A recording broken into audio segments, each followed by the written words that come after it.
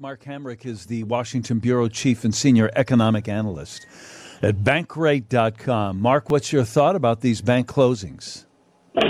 Well, I think among other things, and I have a lot of thoughts about it, but if anything, you just think about the fact that if we would have talked last Tuesday, it wouldn't have come up, right? And so the fact that these things can happen so quickly is somewhat of a function of the era in which we live. And yet here we are again, after having experienced the great financial crisis, the financial crisis associated with the pandemic, and federal regulators are having to put their fire hoses to work again. It's funny because we talk so much about the impact of the Fed's move on interest rates, but we mostly think about that in terms of a variety of things. I didn't think it would go to suddenly banks can't make money, they can't cover the deposits, people start to withdraw money, there's a run on a bank, albeit one Silicon Valley in California, and then one other bank out east, and then one crypto bank. So these banks are three. Are they isolated cases, do you think, or is there something larger at play here? Well, I think the problem, John, is that the risk in the financial system is very hard for even people who make a living examining that to gauge. And, for example, I shared with some of my colleagues a report on financial stability generated by the Federal Reserve last November, where it highlighted some of the risks that we've seen now come to light, but they didn't sort of put those, highest on the list. And even in his testimony last week, which was, I think, as late as Wednesday, Federal Reserve Chairman Jerome Powell didn't have anything to say this could be a problem. So I think it would be foolhardy for me to say, with any degree of confidence that either this is the end of it or there are other shoes to drop. I just think that there are unintended consequences of what the Fed failed to do with failing to tighten monetary policy earlier and then having tightened so aggressively here, all in the context of more recently prioritizing the battle against inflation. And this isn't the first crack, right? We saw the stock market go into a bear market. We saw the housing market basically chill for 12 months straight, and we saw the crash in crypto. But this is clearly the most dramatic thing to happen and the one that required a response on the part of federal regulators, as they have. U.S. economy added 300,000+ jobs in February. What's your take on that? Yeah, that would have been the headline today otherwise. But, I think, if anything, the job market has remained surprisingly robust. And we're talking about an average of essentially 400,000 jobs being added a month in the first 2 months of the year. And the unemployment rate still relatively low at 3.6%. And by the way, had the government not done what it did today, we would have seen new applications for unemployment benefits all throughout the country, but particularly in California, skyrocket again because companies wouldn't have been able to make payroll, and therefore the company would have had to wind down. But I think, if anything, it was heartening to see the supply of labor rise in the February employment report. The thing that the Fed watches in the sense of average hourly earnings, or the measure of wage growth, is quieting down a little bit, so it doesn't see a so-called wage price spiral as being a primary source of inflation. And, of course, we have the Consumer Price Index due in the morning, which will at least try to peek its nose into the news cycle for a minute. Well, how does this one tip, though? Because if you raise the interest rates, it puts more pressure on the banks. Yeah. But if you don't, the employment numbers are going to stay low. The unemployment numbers are going to stay low. Employment will stay high, and that will fuel inflation ultimately. So what's a Fed to do? Well, for one, investors through Fed funds futures are saying there is less of a chance of a rate hike now than would have been the case this time last week. Yeah. And I think, there had been increasing speculation based on Powell's testimony that they would go back to a 50 basis point or 0.5% rate increase at the March 22nd announcement. But I think when we're talking about the stability of the financial system, that would probably give some amplification to the voices in that room to say, you know what, let's just stand pat for a while because let's just see how this plays out in such a dynamic environment. What is your advice to people worried about their deposits in their banks? Yeah. Well, first of all, we got a lot of material at our site, which which is free, as you know, John, bankrate.com, that addresses these issues. And I think what we saw come to light in the last 24 hours was that the federal government is standing behind depositor money, and to make sure that even those who have funds above the typical $250,000 per individual per account limit, that those depositors will be kept whole.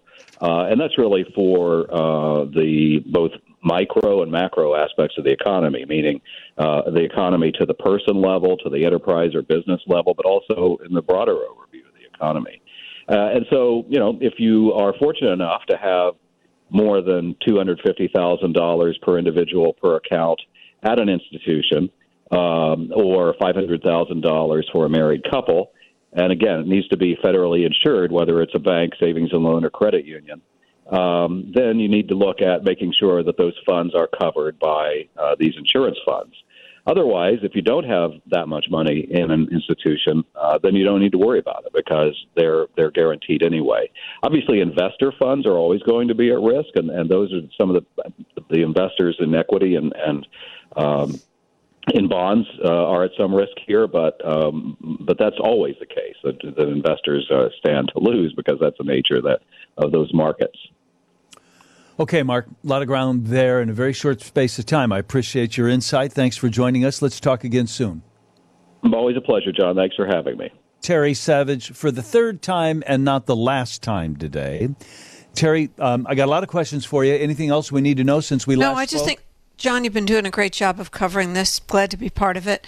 It's a story that could get people really messed up and emotional, and we've been trying to give the facts. Here's some questions from our listeners. If our deposits are covered for $250,000, are couples covered for $500,000 in assets in a bank? Yes. Ask Terry about the Silicon Valley Bank not loaning money out and that impact on their failing. Well, it wasn't that they weren't lending money out. They were lending money, but they have to keep reserves on their loans. That's their capital. That's the law. And where do they put those reserves? They put them in government bonds. Now, arguably, they could have put them in short-term bonds, short treasury bills, just like I've been telling you to do. You could get 5% last week, but they wouldn't make very much money.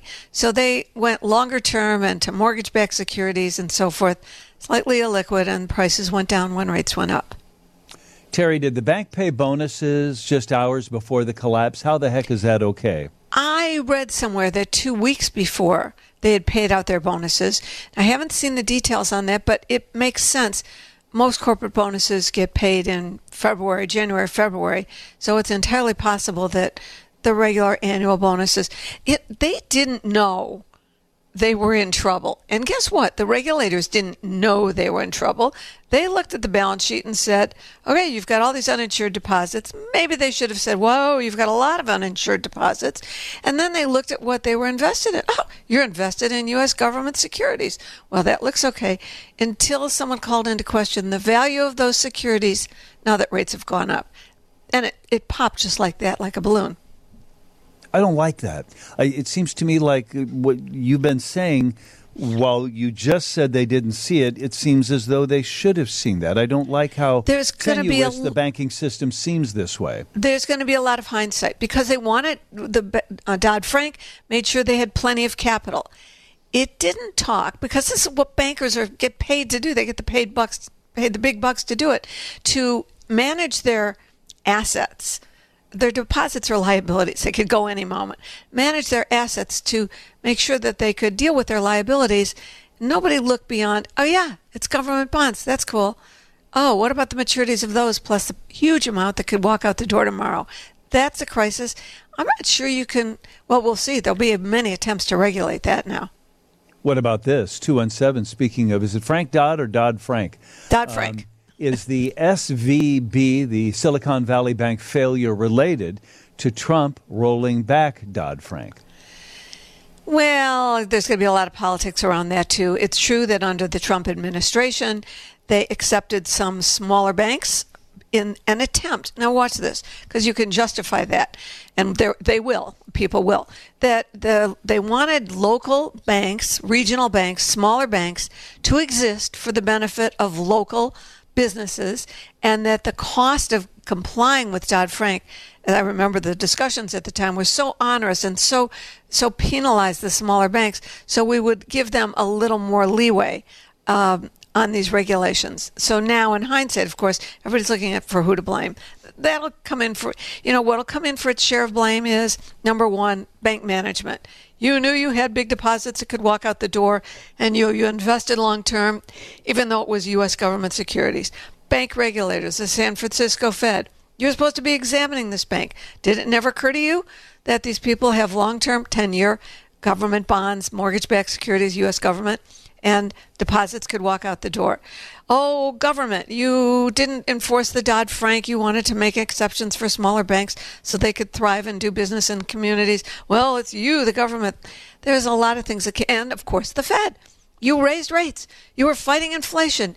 You made these deposits, these assets worth less, the bonds that they held, because who wants your old low-yielding bonds when you could put money into new higher-yielding bonds? So if you have to sell them, you get less. So Right. Fed, you're to blame. Everybody's plenty of blame to go around. Okay, but this will sound political. Maybe it is. But to those who say that regulations from government are inherently a bad thing when it comes to labor, when it comes to climate, when it comes to banking, maybe regulations aren't always a bad thing. 630 says, ask Terry to talk about the previous administration who ran interest rates effectively to zero and the bank's responsibility to match asset maturity to obligations. Not sure what all of that means. No, wait. It wasn't the previous. I'm no apologist for any political administration, but it was the Fed who, first of all, it was. Let's go back to Congress. We're going to send out you a stimulus check, a second stimulus check, double the unemployment benefits, and the Fed accommodated by buying IOUs from the government, putting money into the economy, and the Fed said, "Hey, remember, inflation's not a big deal. It's just because we put this money in, but it's going through the economy. It won't last. It was transitory." Then they went, oops, we were late. It's not transitory. We'll start raising rates. And we had more inflation. Then they said, oops, we got to raise rates more. And the real question as we leave, I know we're up against a break here, is now what does the Fed do? We're going to have a consumer price number tomorrow. We're going to have a Fed meeting in a week. Tomorrow, wow. Yeah, will they raise rates again? As everybody thought it was going to be 50 basis points, will they raise them even a quarter? You're hearing words called pause. If they've given up the fight against inflation, oh my goodness, that's why you have gold up. But we don't know, and it's going to be something we have to watch every day. Okay, I'm looking at my producer, Pete. Pete, do we have time for another question or two, or we got to take a break? Pete says we got to wrap it up. I know that Lisa will probably be calling on you as well. Thanks for doing what you're doing today. Thanks, John. It's a crazy day. It's Terry Savage. Jim Dahlke's here, national editor at American Inno. ChicagoInno.com is where you find a lot of reporting, and it's most often about the venture capital scene, about innovative companies that need capital. And so you have these investors that have money in the bank and they invest. But when they all pull it out, the bank's upside down. So are we vulnerable to that in the Chicago area too, Jim? What's going on? Hey, John. Yeah, it's been a crazy 4 days. I'd say the last weekend or so has been a roller coaster for startups would be a major understatement. The Silicon Valley Bank situation, has really caused chaos across startup land, and this is not just for companies in Silicon Valley. For some context, SVB it really has established itself as the go-to bank for startups. Around half of all venture-backed startups across the U.S. are clients of SVB, and that includes many in Chicago and in the Midwest and elsewhere.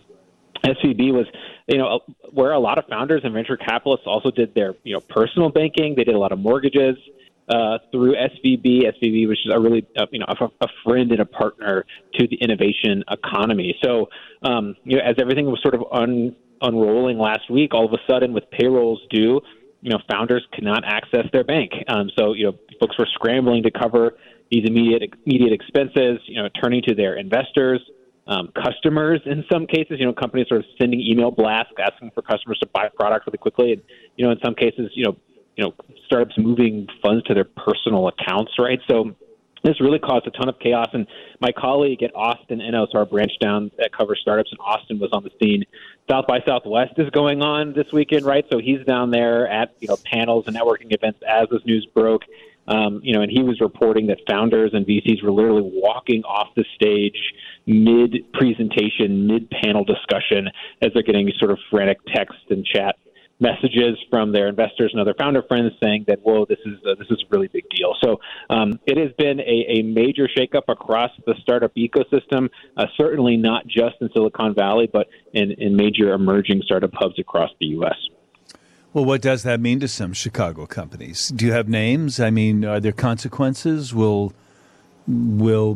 these companies not have the funds to cover their needs?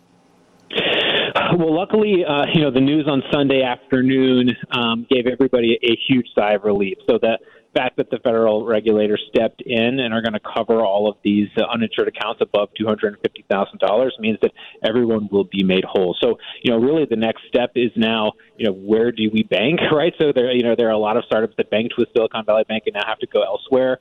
So luckily, the total catastrophe was avoided over the weekend. If there had not been that announcement, if that decision had not been made, we could be looking at a much different scenario here on Monday morning. So, we're working through it. We're talking to a lot of founders who were able to pull funds out at the last second. So they had a little bit of sigh of relief earlier, but now knowing that, that their funds are going to be able to be accessed today at some point today, definitely brings a lot of sigh of relief. And that means, hey, our employees are going to, meet payroll as it comes through this week. And we're, kind of avoided a major catastrophe. But it was a big wake up call for, I think, a lot of companies. And now they have a decision of, hey, we had this, partner in Silicon Valley Bank. And I really can't stress this enough. You talk to founders, and Silicon Valley Bank was just a different sort of bank. They sort of quote unquote, got startups in a way that a lot of traditional banks didn't. I was hearing one founder kind of explain it that, try going to your regional bank or to a sort of big legacy bank and explaining this speculative, high-tech, early-stage venture-backed startup. Right. They often just don't get it. But Silicon Valley Bank did and was a big partner for a lot of these companies. It's interesting the way you put all of that, because I think a lot of us hadn't heard of Silicon Valley Bank, and we thought, well, that's out there, and that's for those high-risk rollers who are playing a dangerous game, c'est la vie. But it's broader based than that. If the regulators, if it wasn't decided to save deposits over $250,000, we would have felt that in most major cities in America. Is that true, Jim? That's exactly right. And a lot of startups have had, accounts that were far greatly exceeding $250,000. And so that's why it was such a sort of a panic-inducing event for many companies. These are, I think there's a misperception that Silicon Valley Bank is sort of one just for Silicon Valley and is a sort of coastal elite bank. But there are a lot of, heartland tech companies that relied on that bank to do their finances. And so it would have had ripple effects, had that decision not come through Sunday afternoon, that would have negatively infected many businesses, including several in Chicago. And so, this is a move that certainly had far greater impacts beyond Silicon Valley. Does this change in some way the way investors look at companies or companies court investors? I wonder what the landscape's like after this. Well, the one thing that investors love to say to startups is value add. We are adding value to our businesses, and startups really got a dose of who are the investors that they have that are really adding value, because lots of investors were sort of wiring cash, emergency funds to startups in case the Silicon Valley Bank situation did not get resolved. So there were a lot of founders that were really leaning on their investors to kind of come through in very tricky situations. And so I think what we found over the weekend was that startup founders got a sense of who are the investors who are really sort of out there looking for them and have their back and really adding value. Let's segue to some of the things we normally talk about. Can you tell me about Clear Flame Engine Technologies? Yeah, this is a clean energy startup in Chicago, actually backed by Bill Gates. So Bill Gates' Breakthrough Energy Ventures Fund is a previous investor in Clear Flame Technologies. They retrofit diesel engines to run on cleaner fuel. So really high-tech clean energy startup here in Chicago. Just raised an additional $30 million. Bill Gates' fund again invested in these guys. This is a really interesting high-tech startup here in Chicago, and one definitely to keep an eye on. They were on our annual Fire Awards list last year, where we honored 50 companies that are really kind of disrupting the tech scene in Chicago. And ClearFlame definitely kind of on that track. And, hey, not a lot of companies in Chicago are backed by Bill Gates, so ClearFlame is definitely one to keep an eye on. What about Pluie? What's the story there? Yeah, Pluie. They are a really interesting startup. They were just on Shark Tank, actually. They have created a self-sanitizing diaper station. So using some UV light, is able to sort of self-sanitize a diaper changing station when it closes. So if you've ever been to a public restroom or place where you've had to change a diaper, you've probably noticed that they are a little less than sanitary at times. And so Pluie is able to kind of self-sanitize and put these things in, think major spaces like ballpark stadiums and other kind of big public areas. They were just on Shark Tank asking $500,000 for 5%. So if you've ever watched Shark Tank, you know that the sharks are typically not in favor of deals like that. So they ended up leaving the tank without a deal. But, hey, typically when you get a chance to be on Shark Tank, just the exposure enough is worth it. Jim Dahlke, senior editor, ChicagoWindow.com. We'll keep reading more, and we always appreciate your expertise. Thanks for the time, Jim. Thank you, John. The Wintrust Business Lunch. Here's more business news with Steve Grzanich. Start your timer. It's time for the Wintrust Business Minute, sharing Chicago's business news of the day. Electric vehicle maker Rivian wants permission to see other people in its relationship with Amazon. The automaker, which makes vehicles in downstate Normal, wants to alter its exclusive partnership with Amazon so that it can sell electric vans to other buyers. The move comes after Amazon's decision to buy fewer vans than initially planned from Rivian. Amazon wants to buy 10,000 vans this year, and the Wall Street Journal says that falls at the lower end of its agreement to buy 100,000 vans by 2030. Rivian shares dropped when Amazon announced last year it had also signed a deal with Stellantis to buy electric vans. Guinness will open a brewery this summer in Chicago's Fulton Market District. Cranes reports the brewery will be the second U.S. location for the Irish Beer Company. The Guinness Open Gate Brewery will include 15,000 square feet and also include a 10-barrel brew house, tap room, restaurant, retail shop, patio, and private event space. The brewery at 901 West Kinsey will have a staff of about 75 people. I'm Steve Grzanich, and that's your Wintrust Business Minute. Let's get to the business of food and Steve Alexander. Thank you, and I've got another one of those companies you probably haven't heard of, but you sure know its products. After I tell you, we're sponsored by the Chevy Silverado HD. Experience your life in HD. Visit ChevyDriveChicago.com. The unknown company is Gilster Mary Lee in Chester, Illinois. We're an hour south of St. Louis, right on the Mississippi. And this company goes way back. It does. To 1895, the Gilster family came over from Germany. It began as a flour mill and then a cake mix business, and Tom Welge is the fourth generation to run the company, which is now a very big operation. Today we have about 3,000 employees across 12 plants in Illinois and Missouri. Gilster Mary Lee is a food business that makes private labels, the store brands. We produce about 400 different brands. Today it's around 5,000 different items. Midwestern farm products are turned into cereal, microwave popcorn, and mac and cheese. And probably one of our most interesting and challenging products is marshmallows. Oh, what's challenging about marshmallows? If you do it wrong, you have a terrible mess.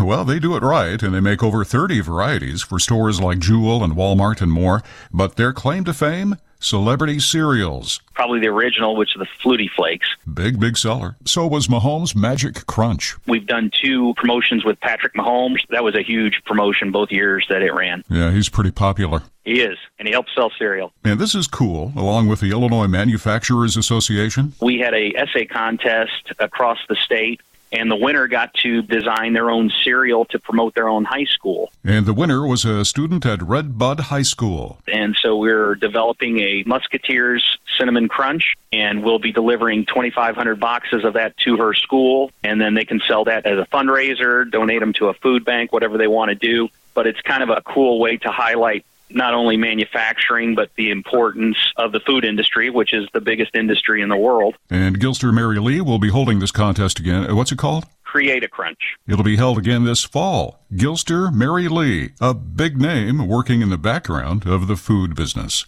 It's Chicken Noodle Soup Day today. That's the business of food on 720 WGN. Elliot Richardson, co-founder and president of the Small Business Advocacy Council. Talk to me about what the mayoral candidates should be talking about. Elliot, what do you want to hear from them? John, thanks for having me. This is a crucial mayoral race for small businesses and neighborhood business districts. And what we want to hear from the mayoral candidates is their ideas and their policy proposals as it pertains to things like cutting red tape for small businesses, empowering and supporting commercial corridors by reducing vacancies, and their ideas about how to get that done, how to better connect City Hall and the small business community and chambers of commerce so that good policy proposals can be brought forth, can be put into the light, and can be passed and supported by the mayor. So we're looking for solutions. We have a lot of ideas about that, John, and we're looking for a very proactive approach from the mayoral candidates and from our next mayor that will support small businesses and revitalize commercial corridors. You're going to need a mayor that can work with the city council then, aren't you? Oh, we most certainly are. We're going to need a mayor that can collaborate, that can work with the city council, and can tackle these issues that have been looming for a long time for small businesses, like the process by which to get permits and to get things done at City Hall. It often takes way too long. Small businesses want to open their shops. They need to get going. They need to get their merchandise or their services out to the public, and waiting on permits and things like that. It really has a huge effect on small businesses. Things like consistency on inspections, so that a small business in Chicago knows they're going to get the same inspector, if at all possible. And there's going to be consistency when it comes to that inspections. So important. The red tape issue is the bane of so many businesses. Some cities tout that they can get you approved in 24 hours. You're lucky in Chicago if you get it in 24 days. And that's why I wonder if it's really the city council's ball. Like the mayor can put it in play, but you'll need support from the council as well, won't you?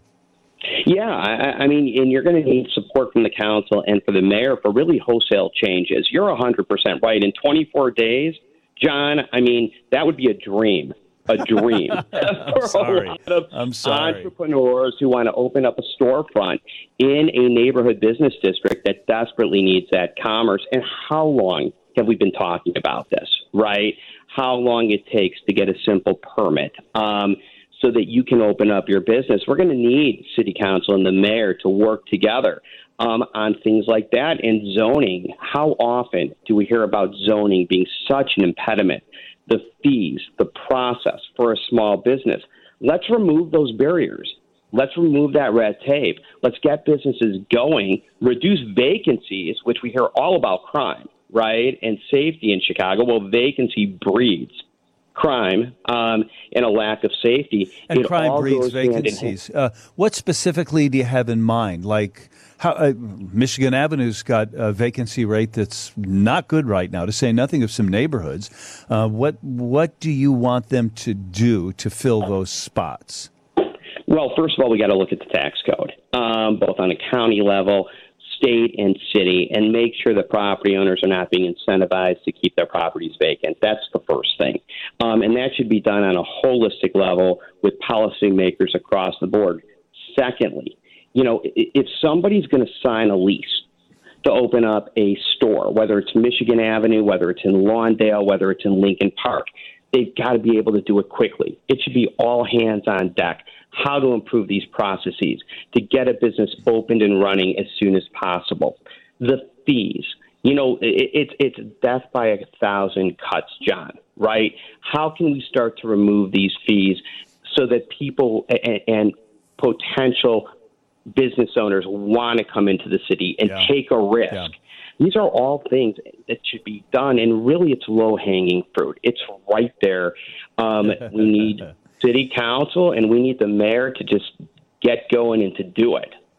Elliot Richardson is the co-founder and president of the Small Business Advocacy Council. I think he's got his finger on the right pulse. Smallbusinessadvocacycouncil.org is the website. Elliot, let's catch up again soon, but thanks for giving us your thoughts today. Hey, John, thank you so much for having me.